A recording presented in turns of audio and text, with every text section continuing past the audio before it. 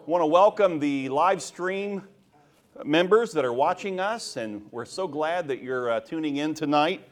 Some of you just cannot be here. We understand that, and we're just delighted that you're going to join us from home, and that we can share together and be a family of God tonight and study His Word. It's almost like going into a house with family members and a big harvest table. Man, there's food all over it.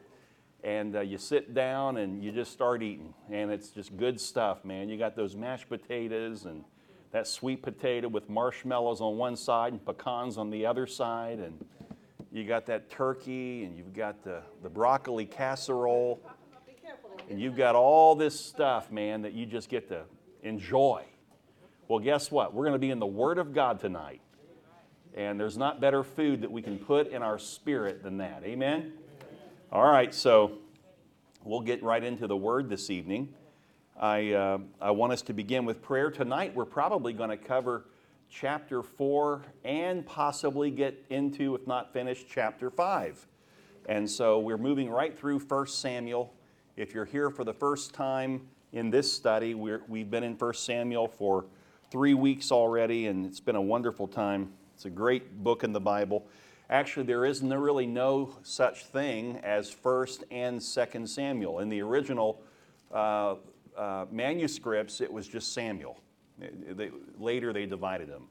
So we're just working through, okay? Let's begin with prayer, and let's pray for those who cannot be with us and those who are suffering from whatever, and others who are just going through a difficult time. Father, we're living in an age and a day when, Lord, everybody has requests. Everybody has burdens. Everybody has needs. And yet we're not the kind of people that we just want to live in that state of need. We want to find joy and contentment and happiness because you are our God. And no matter what the condition is that we're living in. And Lord, the only way to do that is by faith. So tonight I pray that you would strengthen the faith of your people. And as we study the Word, may our faith continue to be strengthened. And may we grow in the grace and the knowledge of our Lord and Savior, Jesus Christ. And even in the book of Samuel, we learn about Jesus. And so tonight, Lord, make this a special study. In Jesus' name, amen. Well, you guys all know this. If you've walked with the Lord for any length of time, that God chastens those that He loves. Now, that's not an Old Testament concept. That's taught in the New Testament after Christ went to the cross. A lot of people like to say after the cross, you know, God's not judging anybody anymore and that you don't have to worry about that. Well, I agree that as believers, we've already been judged through Christ. Christ was judged on the cross in our behalf.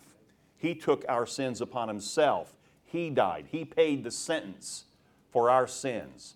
So from that angle, I absolutely agree. But to think that God still doesn't discipline and chasten His children is to not read the Bible and the New Testament. But yet in the Old Testament, we see it over and over and over again. Sometimes the chastening of the Lord means discipline, and sometimes the chastening of the Lord means getting what you want. And both are forms of chastening from God.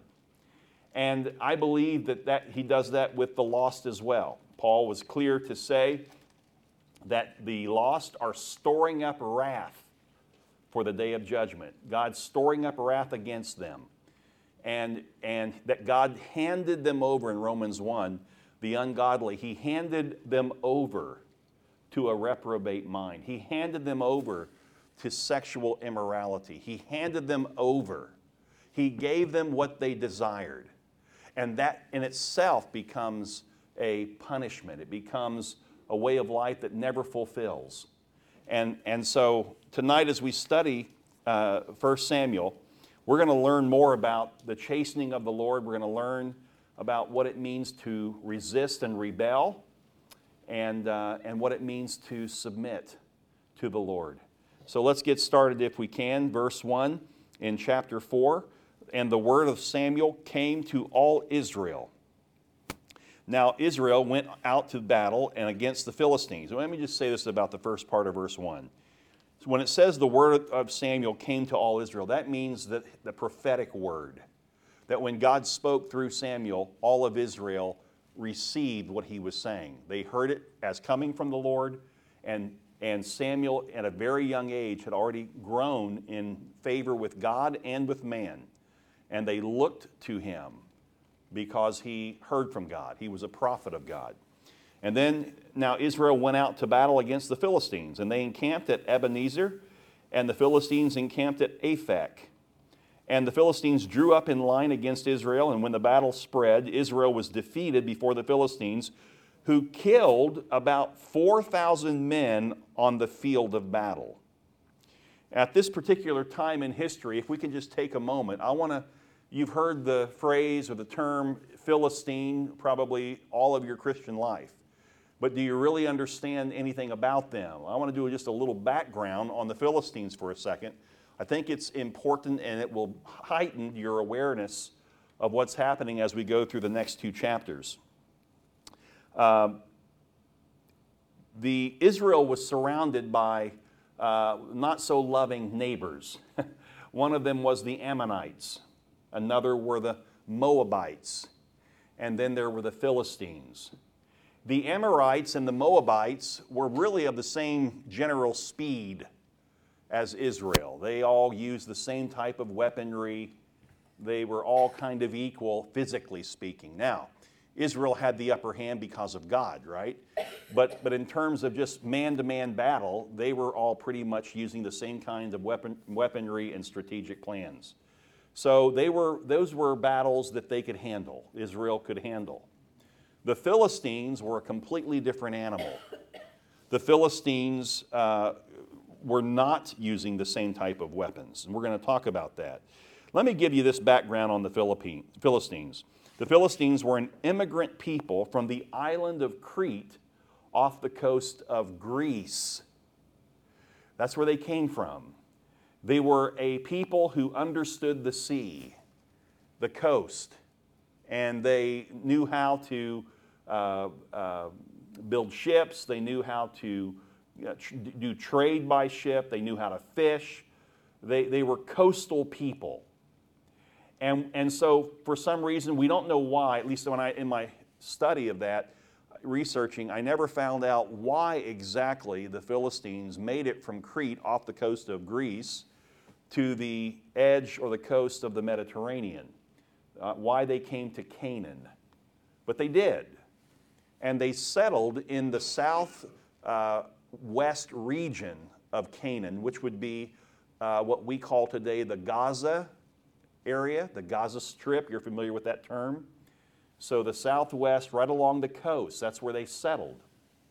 And understand this, the name Philistine comes from the Hebrew word Philistia, and the Greek rendering, and the Greeks, of course, they knew the Greeks long before they knew the Hebrews. The Greek rendering of the name was Palestinii, where we get the word Palestine. It actually refers first and foremost to the Philistines who came from Greece or from the island of Crete off the coast of Greece. This is spoken of in several places of the Bible. I write this down, those of you who are Bible students. Amos chapter 9, verse 7. It says, "Did I not bring up the Philistines from Caphtor, Caphtor, which is another name for Crete? Did I not bring the Philistines up from Caphtor?" I guess if I were to answer the question, why did they come to Canaan? God ordered them there. God brought them there. He wanted them there. Jeremiah 47, verse 4. Write that down.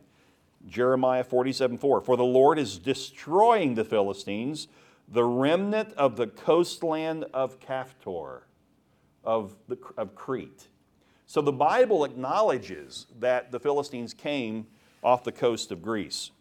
When they migrated, they were there, in fact, prior to Abraham and Isaac. In fact, the Bible records that Abraham had a run-in with the Philistines. And the Philistines, back in those days, it served both as an ally and an enemy of Israel. And Abraham, if you remember, when he and his wife Sarah came into the land of Abimelech the king, he said, "Tell him I'm your brother." Abimelech was the king of the Philistines. Later, that people would be the Philistines. So as far back as Abraham, and it's interesting too, Isaac, when he comes in, he told his wife when they came into that land, there was a famine in the land of the Holy Land, so they went down southwest to the land of the Philistines, where they could make a living. And they met up with the king, and again it was Abimelech, and he said the same thing. "Tell the king that you're my sister." And so they had this relationship with Israel, or the people of God at least. Now, around the 13th century BC, okay, Abraham would have been about 2000 BC. And so, obviously the numbers get smaller, you're moving towards the birth of Christ. So from 2000 BC, when Abraham and Isaac knew the Philistines, now move forward, if you will, about 700 years, and you come to Samuel. But before Samuel, you come to a guy that we're familiar with from our study on the Judges, Samson. Had his own run-in with the Philistines. And that would have been about 1300 BC. So they were there before Israel came into Canaan, the Promised Land, and they had established themselves along the coast. But for some reason, around 1300 BC, they moved from the coast inland. And that's when they really came into the area of the Promised Land. But they were south of it. They weren't in it, they were south of it. But they were close enough to become a real nuisance to Israel. Now, the Philistines built their civilization on 5 autonomous cities. Each city had a king, and each king led as he desired. However, when there was a national crisis, all 5 kings would join up and work together. Otherwise, they worked as really like, they were despot leaders. I mean, they were wicked leaders, and they did their own thing. Now, from the beginning, God used the Philistines to be both ally and deadly enemy of his people. The Philistines played a pivotal role in the lives of Samson that we just mentioned, of Samuel that we're going to look at tonight, of Saul, King Saul, and of King David. The Philistines are key players in those narratives of these great Bible characters. They were known for their innovative use of iron. Coming from Greece, they had a more advanced understanding of technology. They had entered into the Iron Age, where Israel and the Ammonites and Moabites were still working with brass as much as they could, but it wasn't nearly the way they used it. It wasn't even as good as the iron that the Philistines used. Their weapons, they had all kinds of weapons that they used to oppress Israel. They were really a thorn in Israel's side while they were there during this period of time that this story we're learning tonight took place. Over a span of about 200 years, they oppressed and even invaded Israel's territory from time to time. Israel just could not overcome the Philistines because of their military strategy and their weaponry. And until God said, enough is enough. And that's when Samuel comes on the scene. And God begins to do marvelous things through Samuel and ultimately through David, and takes out the Philistines. But up to that point in time, they were a thorn, believe me. Now, here in our text, we see that God has raised up Samuel, who will ultimately use to take down the Philistines. And there's a good thing, because Israel was just shy of becoming subservient to the Philistines. During this period of time, there were enough battles that they were losing that the Philistines really had the upper hand and could have come in and just made them their slaves. And that's when God said, okay, enough's enough. Let's raise up Samuel, and we're going to deal with this mess. So God's the one that brought them there. And he knew that they would never turn to him, that they would never worship him. He told Israel before they came into the land, you're going to come into the land and you need to take out the people that live in the land. Because none of those folks, Amorites, Perizzites, all of them, none of them will serve me. None of them will love me. And you'll end up being more like them than they becoming more like you. God knew that. See, again, I go back to this, and I just think it needs to be repeated often, especially with the day we're living in now and all that we see happening. God knows the past. He was with you in your past. He used your past, and He will use your past to strengthen you today. God is in the now. He's present with us. The Scripture clearly teaches in the Old Testament. How much more would it be true in the New Testament? Hebrews, that's the whole theme of Hebrews, the book of Hebrews, is that whatever the Old Testament was, when we see God, the New Testament is greater. It's better. In the Old Testament, you have all these typologies, these pictures of Christ. In the New Testament, you have Christ. The Old Testament, Christ is simply a shadow, and they didn't understand all of it. In the New Testament, He's the substance. And so believe me when I say that we are living in a day now where God is with us. He's the same yesterday, today, and forever, and He'll never leave us. He'll never forsake us. That's for you today. But He's also, listen now, God is also right now. See, we live in time and space. Right now, God is in the future. Because He's not bound by time and space. God is in the past, the present, and the future all at the same time.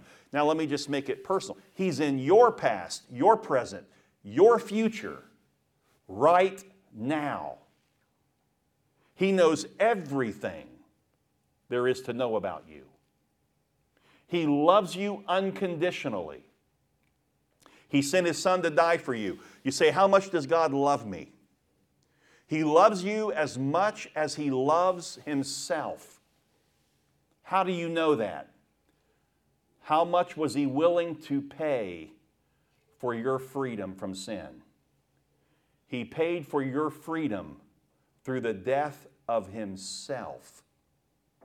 When Isaac looked to Abraham, who was about to walk up to the top of Mount Moriah, and he was carrying the wood, and they were ready to go up and make sacrifice, and God had already told Abraham, you're going to sacrifice Isaac.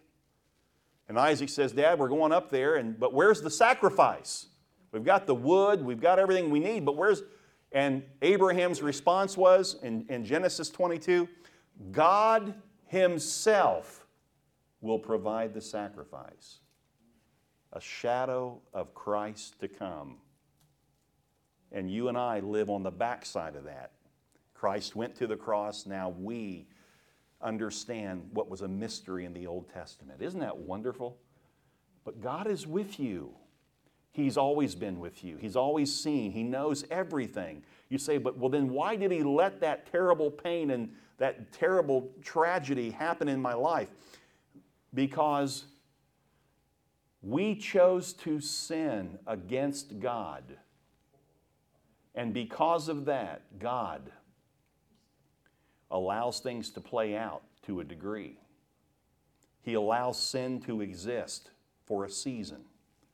He allows us to suffer. But listen, the Bible says that when Jesus, the Son of God, when God, who created the heavens and the earth, came in the form of man, when He came, He identified with our weaknesses. He understands our sorrow. He understands our pain. He understands our tragedies.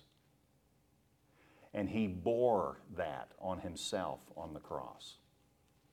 There's never been a time when something has happened to you beyond God's sight and beyond God allowing it to happen? Never. Never. And God will use it for His glory if you will allow Him. He will take what has happened and He will use it. Why? Because He's already in the future right now. And He knows how the past is going to be used for the future. He knows how the present will be used for the future. He knows the Bible says in Psalm 139, He already knows the number of days that you're going to live on the earth before you ever live the first one. Ephesians says that God, before the foundation of the world, chose you. He knew who would be saved. He knew who would be saved. He knew who would reject Him. And so the Philistines are playing a part here. They're just playing out a role for Israel. And it was a role of great hindrance, a role of pain and oppression that Israel had to put up with because of the Philistines. And God was the one that brought them over to do it, because He knew Israel would need it. Before they ever made it to the promised land, He knew they would need it. They'd need the pain, because that's the only way they would turn back to Him if they're in trouble. And they did. And so now we're in a period of history where we see verse 3, and when the people came to the camp, the elders of Israel said, "Why has the Lord defeated us today before the Philistines?" So now they're questioning, where was God when we need Him? Why did He let this happen? And these are the elders. These are the spiritual leaders of Israel who are asking these questions. Let us, now because of the defeat, and now because they don't understand what's going on, instead of stopping and inquiring of God, why did you allow the defeat today? Because the reality was, when God was with Israel, they won victories. They didn't lose. And when they turned from God, they lost. So you'd think the elders of all people would know, okay, we know why we lost. But they were so stubborn that they make a decision to do something that is foolish. Look what they said in verse 3, latter part of the verse. "Let us bring the ark of the covenant of the Lord here from Shiloh, that it may come among us and save us from the power of our enemies." So the people sent to Shiloh and brought from there the ark of the covenant of the Lord of hosts, who is enthroned on the cherubim. And the two sons of Eli, Hophni and Phinehas, were there with the ark of the covenant of God. They had to be there. The priest had to accompany the ark wherever it went. And so here's the great plan. First of all, we notice that the elders of Israel, at least they gave God credit for their defeat. They had an understanding of God's sovereignty over their nation. Why did the Lord allow us to be defeated? So they're at least acknowledging God is sovereign, right? But while they asked the right question, they didn't inquire to get the right answer. Instead, they took matters into their own hands, and they treated God like a genie in the bottle. The bottle being the Ark of the Covenant. If we take the Ark of the Covenant out on the battlefield with us, surely God's power will overwhelm the Philistines. Now get the picture. They have not sought the Lord. They're seeking the ark. Instead of seeking the God of the ark, they're seeking the ark of God. You see the difference? The Ark of the Covenant was the representation of the throne of God in Israel, kept in the most holy place of the tabernacle. The people never saw the ark except when it was being transported, moved. When they would pack up the tabernacle and move, then they would get a glimpse. But only the high priest entered and saw the ark, and only once a year. The elders wanted to take this representation of the throne of God out of the Holy of Holies, where it has never been moved except when they were transporting, and let the ark win the battle for them. That's what they're thinking. Now, they treat it like a good luck charm. And before we look down upon the Philistines like they're some kind of weirdos, we do many things just like that. if I am faithful to go to church, then God will be pleased. Not realizing that it was the work of Christ, the perfect work of Christ, that pleased the Lord in your behalf. It's not your work, it's the Lord's work that pleases God. Some people wear little things around their neck, a cross or whatever. And if you have one, I'm not saying that anybody who wears it's wrong. I'm saying if you think that little cross is protecting you, that's idol worship. That's idol worship. If you carry some little card in your wallet because you think that brings good luck to you or whatever, like I shared with the congregation the other Sunday, that renting that house here in Vero for the first year, and the owner was a Catholic woman, and here she comes and says, hey, can we bury Saint such and such in the yard so we can sell the house? It's idol worship. And I'm not belittling the woman. That's what she was taught. That's all she knows. But we as God's people know better. Those of us who've studied the Bible, who open ourselves to the whole counsel of God, we should know better than that. And so the Philistines really are a reflection of Christians today in many cases. What they didn't consider was the fact that God used them to keep Israel humble. Israel lost 4,000 soldiers, and that didn't humble them. What did they do after losing 4,000 soldiers in battle? The priest went out and said, let's come up with a better plan. Let's get the ark and bring it out here. That's not humility, that's arrogance. Now they're going to show off God as if the ark is the answer. Now, this wasn't the first time the ark was ever used in battle. When they first entered the Promised Land, they put the ark in front as they marched the people 7 times around the city of what city was that fell down? Jericho. The ark was used. And then there's the time when Moses told the priest to lead the ark into battle against the Midianites. And even after the incident in Samuel 4, Saul, we're going to study this in chapter 14. Saul brought the ark into battle. And then later in 2 Samuel chapter 11, David brings the ark out before the people. So it's not like this has never happened, but the difference here is the elders are believing that it is the ark, this piece of wood that's been decorated, that holds the power. No, the reason the ark was holy and the reason the ark had power was because of who was upon it, who was with it, God. That's why you don't put your power, you don't put your trust or your hope in healing or the healing power of God. You don't trust in the healing power of God. You trust in the God who can heal. You see the difference? If you put all of your faith in the healing power of God, what happens when He doesn't heal? Your faith just got rocked. And by the way, that happens. God doesn't heal everybody. I don't like saying that, but it's in the Bible. And many of God's great people suffered. I mean, Isaac, one of the patriarchs, laid in bed for like 11 years, blind, feeble.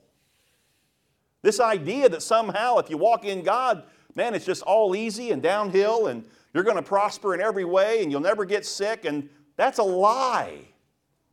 That is a man-made doctrine. That is not the Bible. You don't put your faith in the healing power of God. You put your faith in God who can heal. So you always ask God for healing. Be careful in nothing, but in everything with supplication. Let your requests be made known to God. Come to God. Ask for healing. But whether God heals or not doesn't change my position on God. You'll be surprised how much it changes the position on God when you believe in the healing power of God. Because then what happens when God doesn't heal, what do they say? Oh, you didn't have enough faith. Oh, you've got some sin in your life. That's why you didn't get healed. Is that what the Scripture teaches? No, it is not.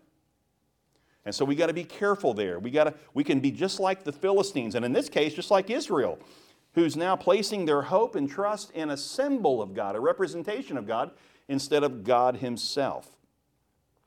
I love what Spurgeon said, the great preacher.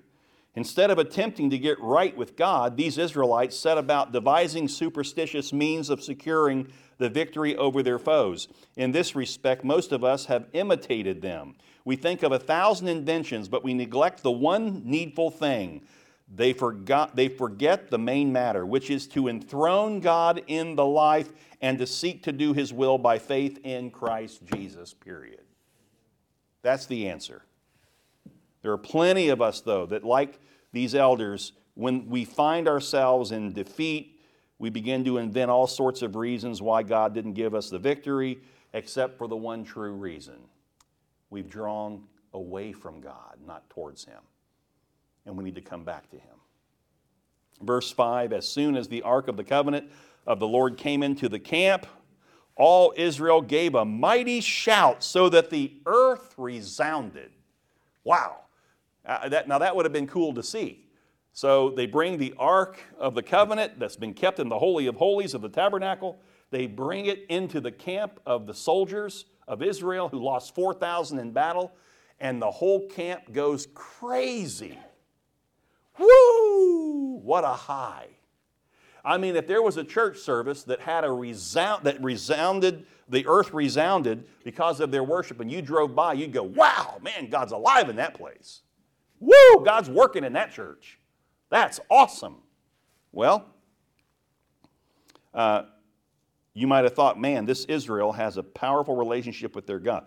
But for all the appearances, it was really nothing. All the noise and excitement meant nothing because it wasn't grounded in God's truth. What Israel couldn't see was that they had become just like the pagan nations that they looked down upon. They too were worshiping a symbol of God's presence rather than God Himself. God wasn't having it. Now I want you to see the picture here. First, the spiritual leaders come out of the battle and say, why did the Lord not give us victory? But they didn't wait long enough to ask Him to answer. They just went ahead and made up their own decision. Let's get the ark. That'll take care of business for us. They bring the ark in the camp. Now all the soldiers, whoa, this is awesome. They still haven't turned to God. That what looked like a great church service happening, God wasn't in it. Emotion alone is not what God wants from us. He wants hearts that are fully devoted to Him, that trust in Him, that call upon Him in time of great need. And that's the one thing Israel was unwilling to do. God is a great God. Look at verse 6. And when the Philistines heard the noise of the shouting, they said, what does this great shouting in the camp of the Hebrews mean? I mean, they're even thinking, wow, what's going on? And when they learned that the ark of the Lord had come to the camp, the Philistines were afraid, for they said, a God has come into the camp. And they said, woe to us, for nothing like this has happened before. We've never heard anything like that. Woe to us! Who can deliver us from the power of these mighty gods? These are the gods who struck the Egyptians with every sort of plague in the wilderness. They would know that because they were there at that time, and it was passed down to them, the story of Moses and all. And unless you become slaves to the Hebrews as they have been to you, be men and fight. Okay, so now they're really afraid, but then what happened really is these guys become so desperate in the situation that they threw every ounce of energy they had in the battle.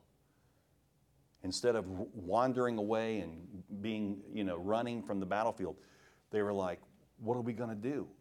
Let's do everything we can to win this battle. We're desperate men. Let's go to battle like desperate men. And that's what they did.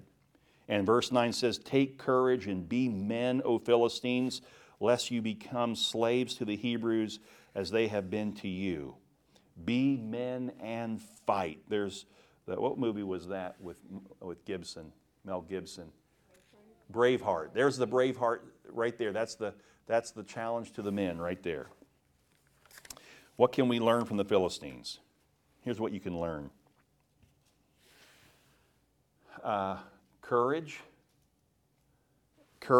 and persistence can win battles regardless of what side you're on. There's truth in that. There's a lot of people who don't love God, who are not God-fearing, and they're winning battles every day.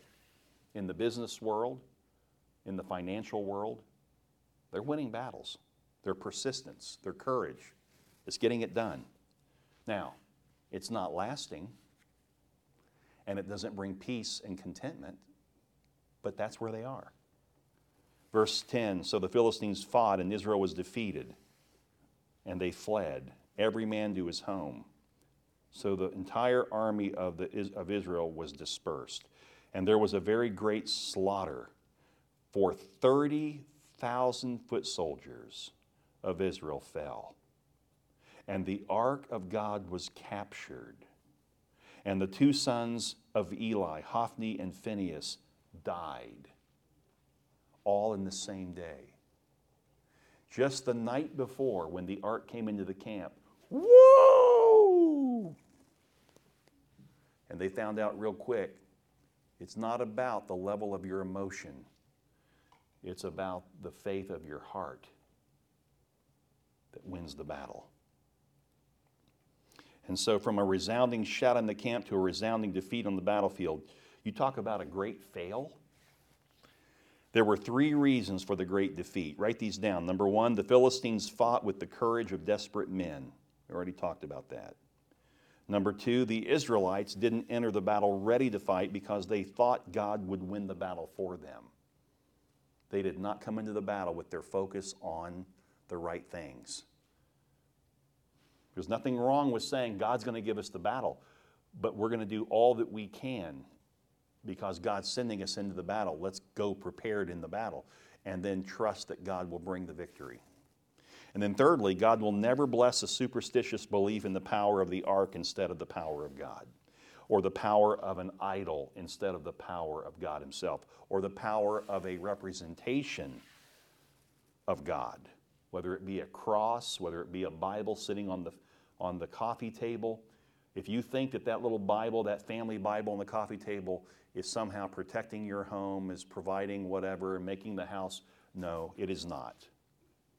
It is God himself in your heart that makes the difference. We too can make the same mistake believing that if God's with us, we don't need to try so hard. We think if God's on our side, the work will be easy. That is hardly ever the case. Isn't that true? Hardly ever works that way. It seems like the more we love God, the more we see God bless him, the more we have trials and struggles. And that's part of life. Amen. Amen. Those are opportunities to grow in the Lord. That's what those are. You don't run from them. You go ahead and say, Lord, get me through them. Lord, let's do this together. What do you want me to do about it? Lord, I'm just going to join you as we go through this mess. And it's amazing how God then begins to grow in your heart and your faith strengthens and you come out a stronger person than ever before. Amen? Amen. Now you think about that. Look back in your life at the times when you went through battles and you trusted. You didn't see how in the world you're going to come out of it.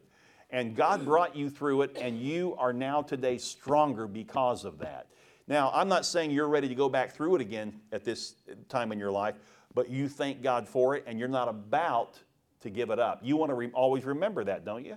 You're thankful to God that you went through that. That's when you grew. Amen. So we need to be careful and not fall into the trap of the Israelites where somehow we just think because God's with us all the time, I don't do anything. Oh no. The Bible says work out your faith, your salvation with fear and trembling. That doesn't mean that work out your faith. Look, work out your faith through fear and trembling. where somehow my faith in God, my salvation, is contingent on whether I work it out. That's not what it means. What it's saying is that those who are truly saved, they will persevere. They'll work with fear and trembling for the Lord.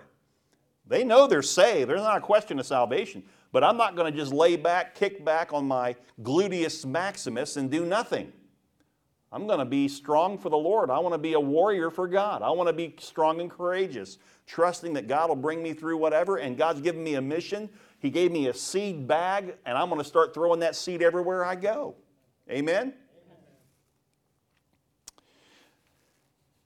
So, God is a person, not a genie, who can be summoned at the whim of man's desires. The loss with the ark was far greater than the loss by their own hands. By the way, 7 times greater. The loss of the ark was 7 times greater than the loss of all their men. Now, interestingly, in the late 1970s, a 5-line inscription was found on a grain silo in the ruins of Isbet Sartay.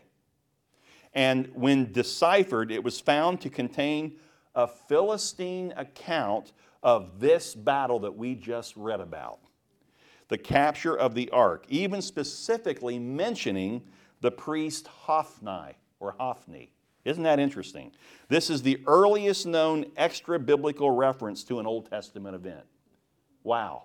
So this is not a question of did it happen. You know how you watch the History Channel and they're going to explain the Bible to people, and of course they have some PhD, which means in this case Pentecostal hairdo at best. And this guy's going to get on there and he's going to tell you that it really didn't happen the way. This is more just a story that was passed down like folklore and blah, blah, blah, blah, blah.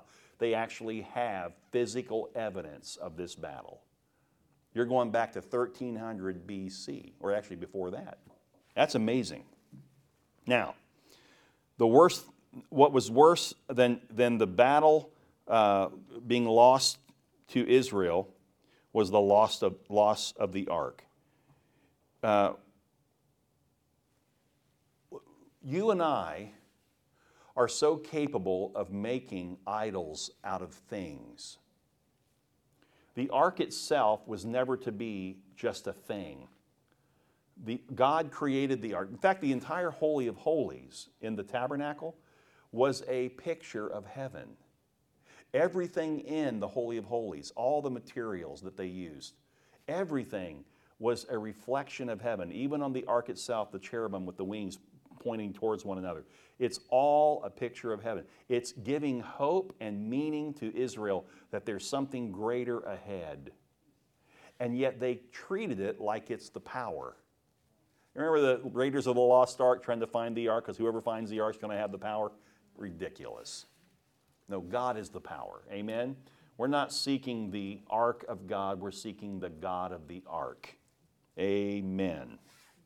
Let me share some encouraging news with you. Though the ark of God was captured, the God of the ark was still on his throne in heaven.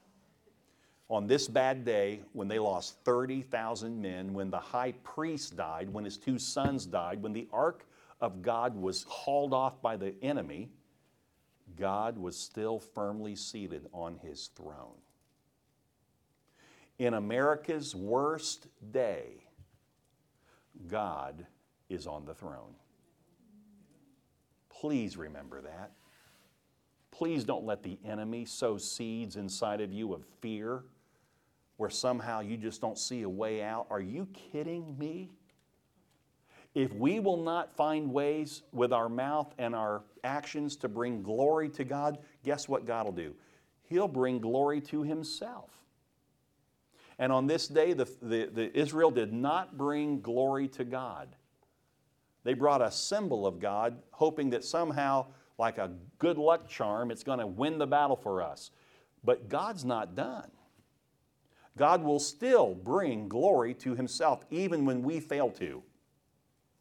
And so this is an interesting part of the story as we look here. Verse 12, a man of Benjamin ran from the battle line and came to Shiloh the same day with his clothes torn and with dirt on his head.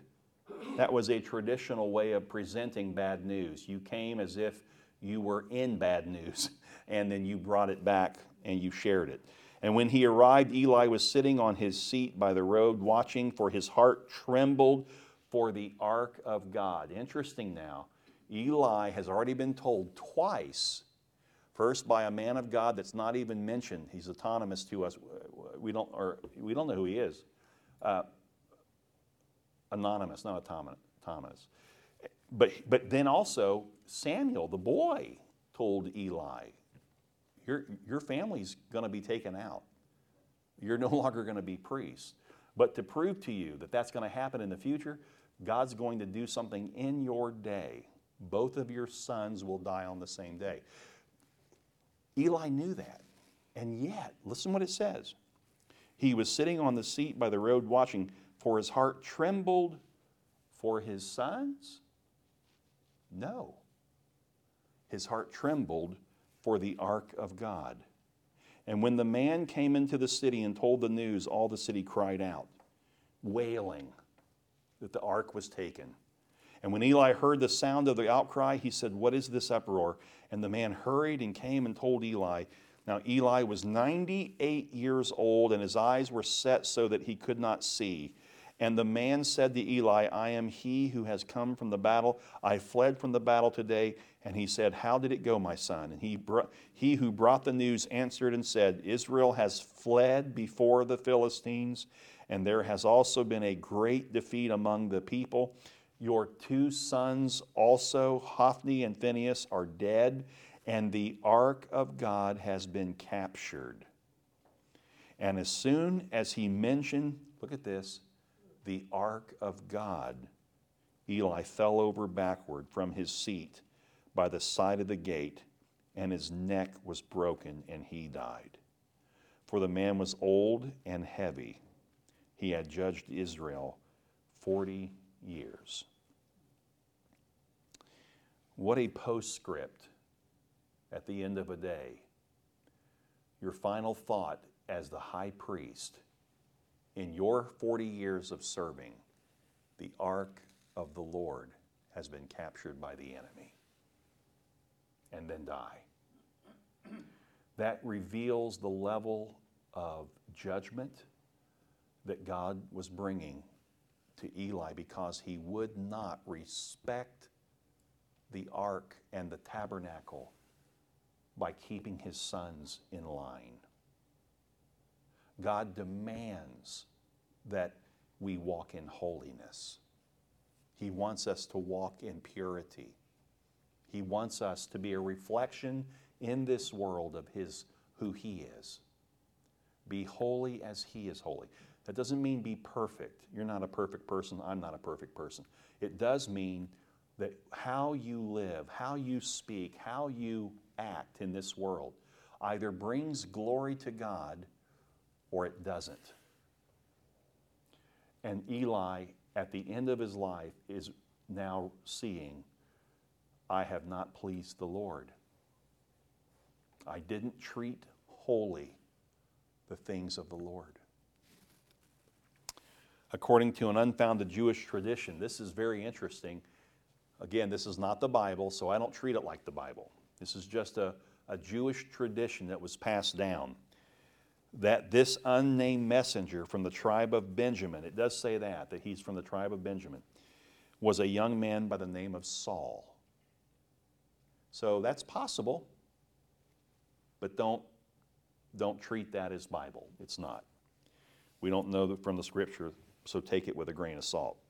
Then the messenger arrived. He found the high priest, Eli, sitting on a seat, watching and waiting for the news from the battle. His heart trembles. He probably knew the ark should not have been taken from the temple, but the priests or the elders wanted to take it, and now he gets the bad word. He didn't even stop them and say, no, you will not take the ark. What we will do is seek God. He's the high priest. He's the mediator between God and people, and he didn't do his job. And so he ends up losing his life over it. And when Eli got word that the ark had been taken, he fell over and died. Now, verse 19. His daughter-in-law, the wife of Phinehas, was pregnant, about to give birth.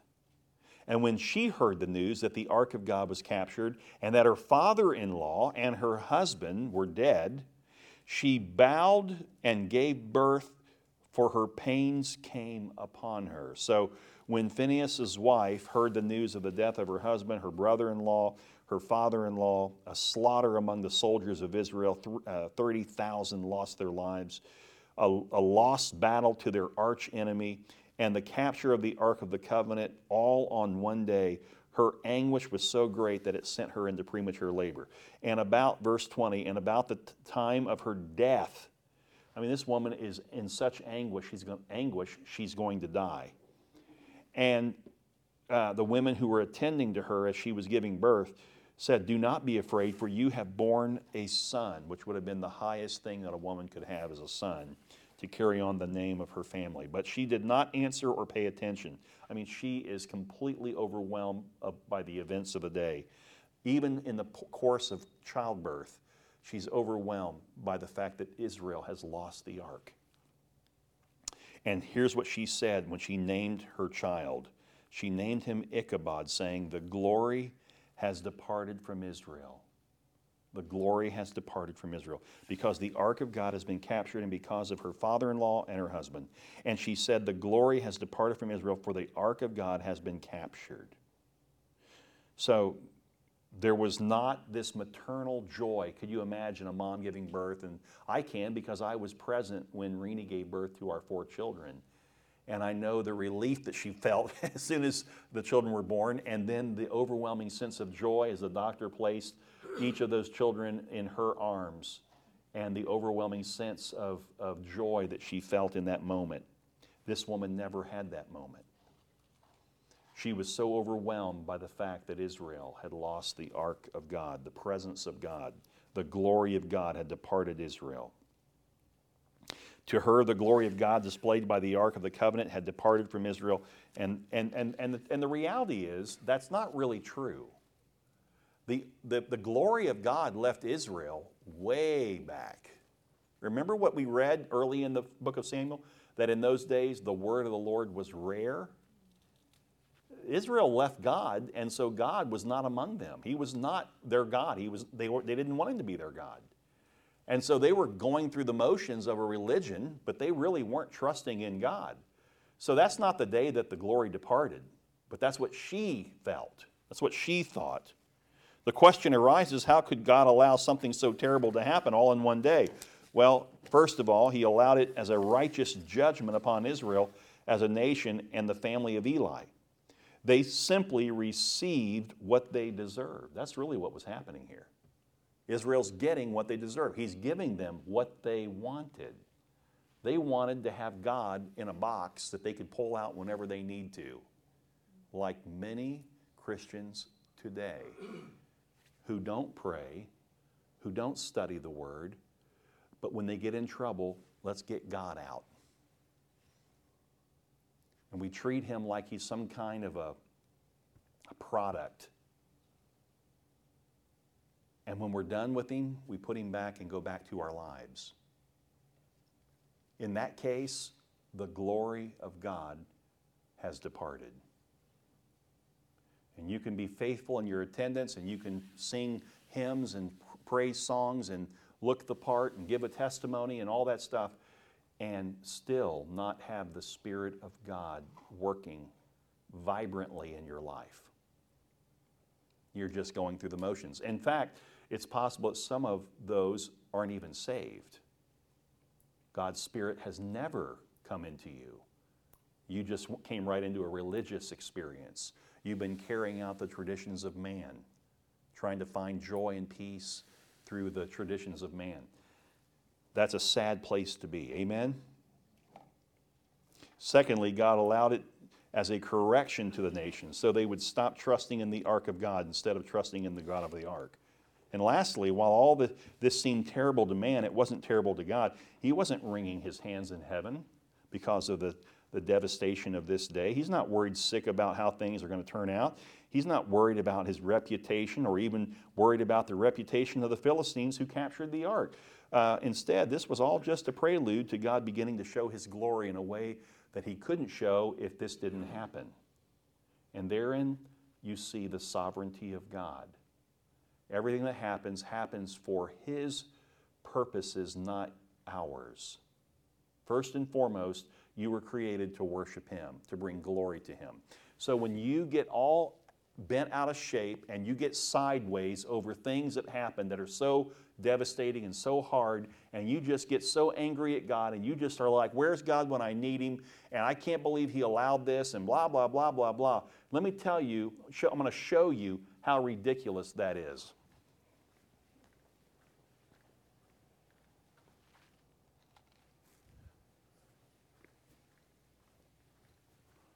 What I hold in my hand is a little coffee stir, really small hole. That's what you're looking out of with everything you see. And you're making such a broad statement about God through this, where God sees everything, past, present, future. Who do we think we are? To tell God where He's messed up and what He hasn't done the way we think it ought to happen. Here you are, looking around. Man, I just don't understand it. What's wrong with God? You know how foolish you look? That's ridiculous. And that's what you and I need to take away from this chapter. This is it right here. We need to realize God's bigger than us. God's sovereign. God has a plan. God's never slipped off the throne. He's fully in charge today. Just as He was 4 years ago, 8 years ago, 100 years ago. God's never slipped. God still has a plan. He's in your past. He's with you in your presence. And He has a future for you. Amen? What time is it? 7:28. Okay. Let's just go a little further and then we'll stop.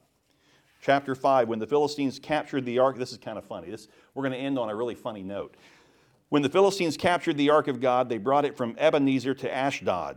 And then the Philistines took the ark of God and brought it into the house of Dagon and set it up beside Dagon. Dagon is one of their gods. They believe Dagon had the body of a man and the head of a fish or something like that, and that Dagon was the father of Baal. I mean, you talk about weird, crazy worship. These folks were caught up in it, okay? So they got this temple, this shrine to Dagon.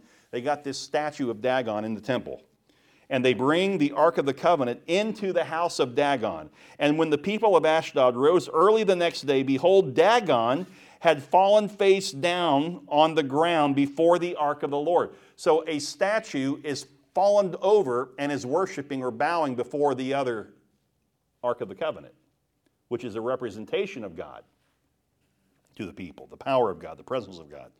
But when they rose early in the next morning, so they set him back up. Well, somehow Dagon messed up, so we're going to put Dagon back up on the platform.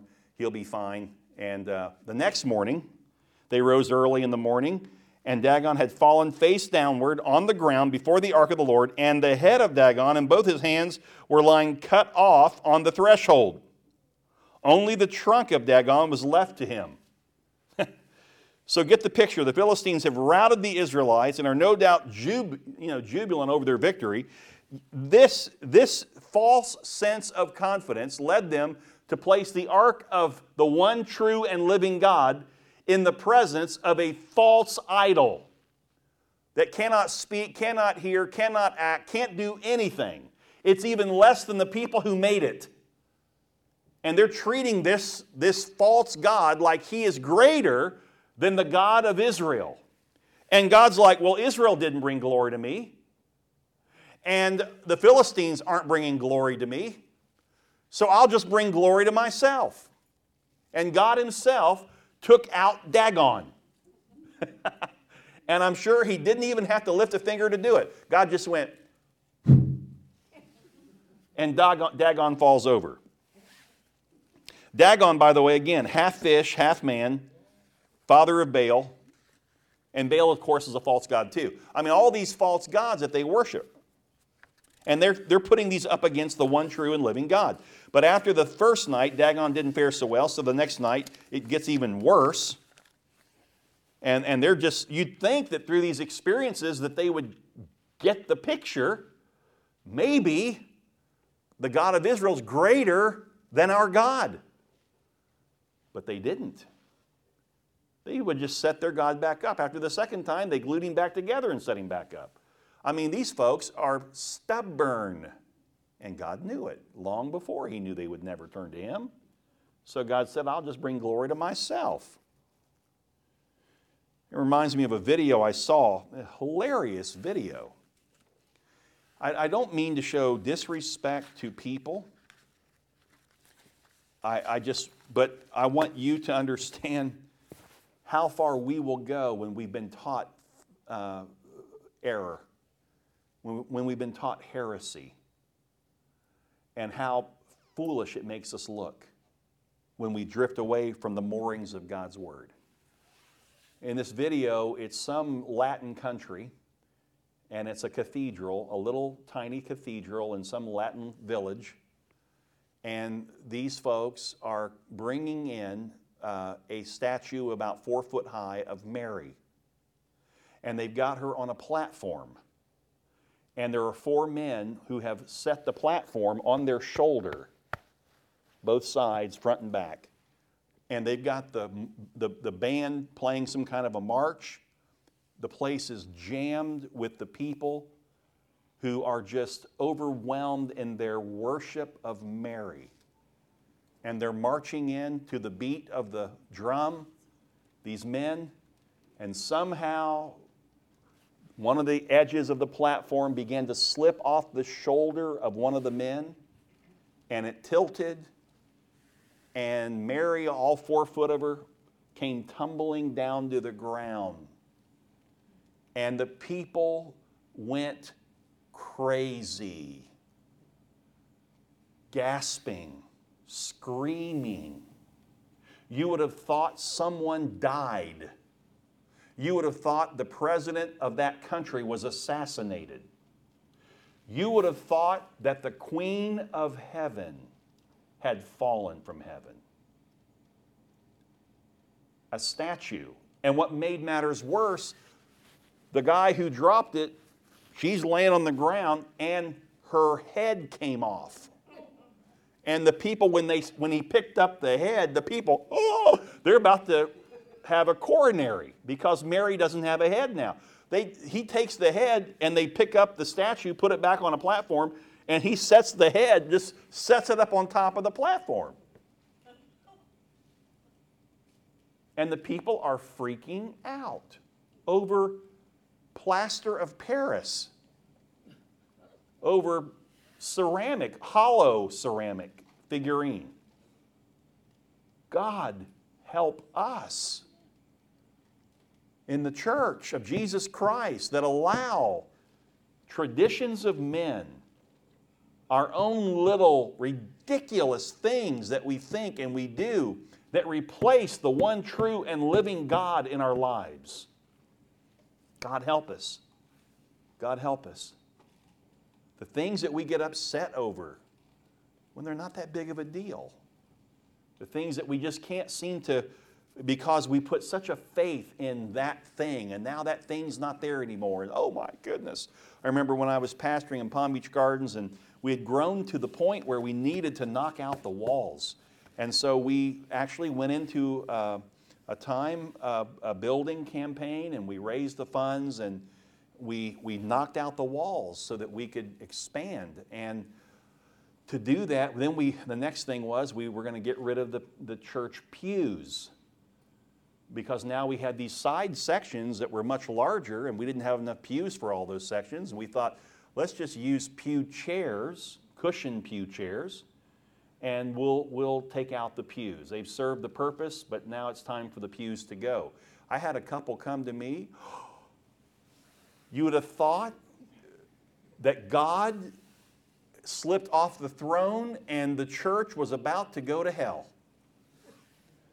And he came to me and serious as a heart attack, Pastor Greg. Our parents dedicated that pew many, many years ago. And you're just disrespecting. And I told him, I tried to explain, it didn't matter. Okay, what's more valuable? Us sitting on a chair and worshiping God, or worrying about the chair we're sitting on to worship God? And they left the church. I mean, they left the church over it. Hung up over a pew chair because their family member had purchased that pew. Well, we can be the same way.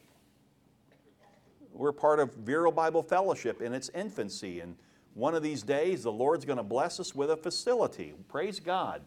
And you're going to go in that facility as we purchase it, and you're going to help work on it. And we're going to make it everything God wants it to be for the glory of God, right? And you're going to use your hands and your hammer, and we're going to work together. We're going to accomplish something for God, and it's going to be fun.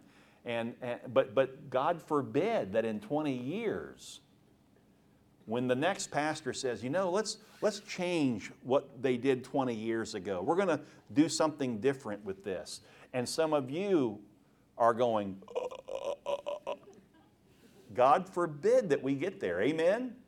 Honestly, that we not get caught up in traditions of man, but that we always worship the one true living God, not the things of God. Amen? All right, we're going to stop there, and we'll keep going next week, and we'll finish out this chapter. It really gets funny because they don't turn to God, so God's like, I will be glorified. So God brings, well, I'm not going to describe it to you here tonight, but God just brings a lot of physical issues upon the people, the Philistines. And so we're going to pick that up next week. Let's put God first in everything, and let's not allow other things to take His place in our hearts. Amen? Father, we want to thank you that tonight, even like paying attention to how Israel handled the defeat and how the Philistines treated you, how it's easy for us to commit the same kinds of sins.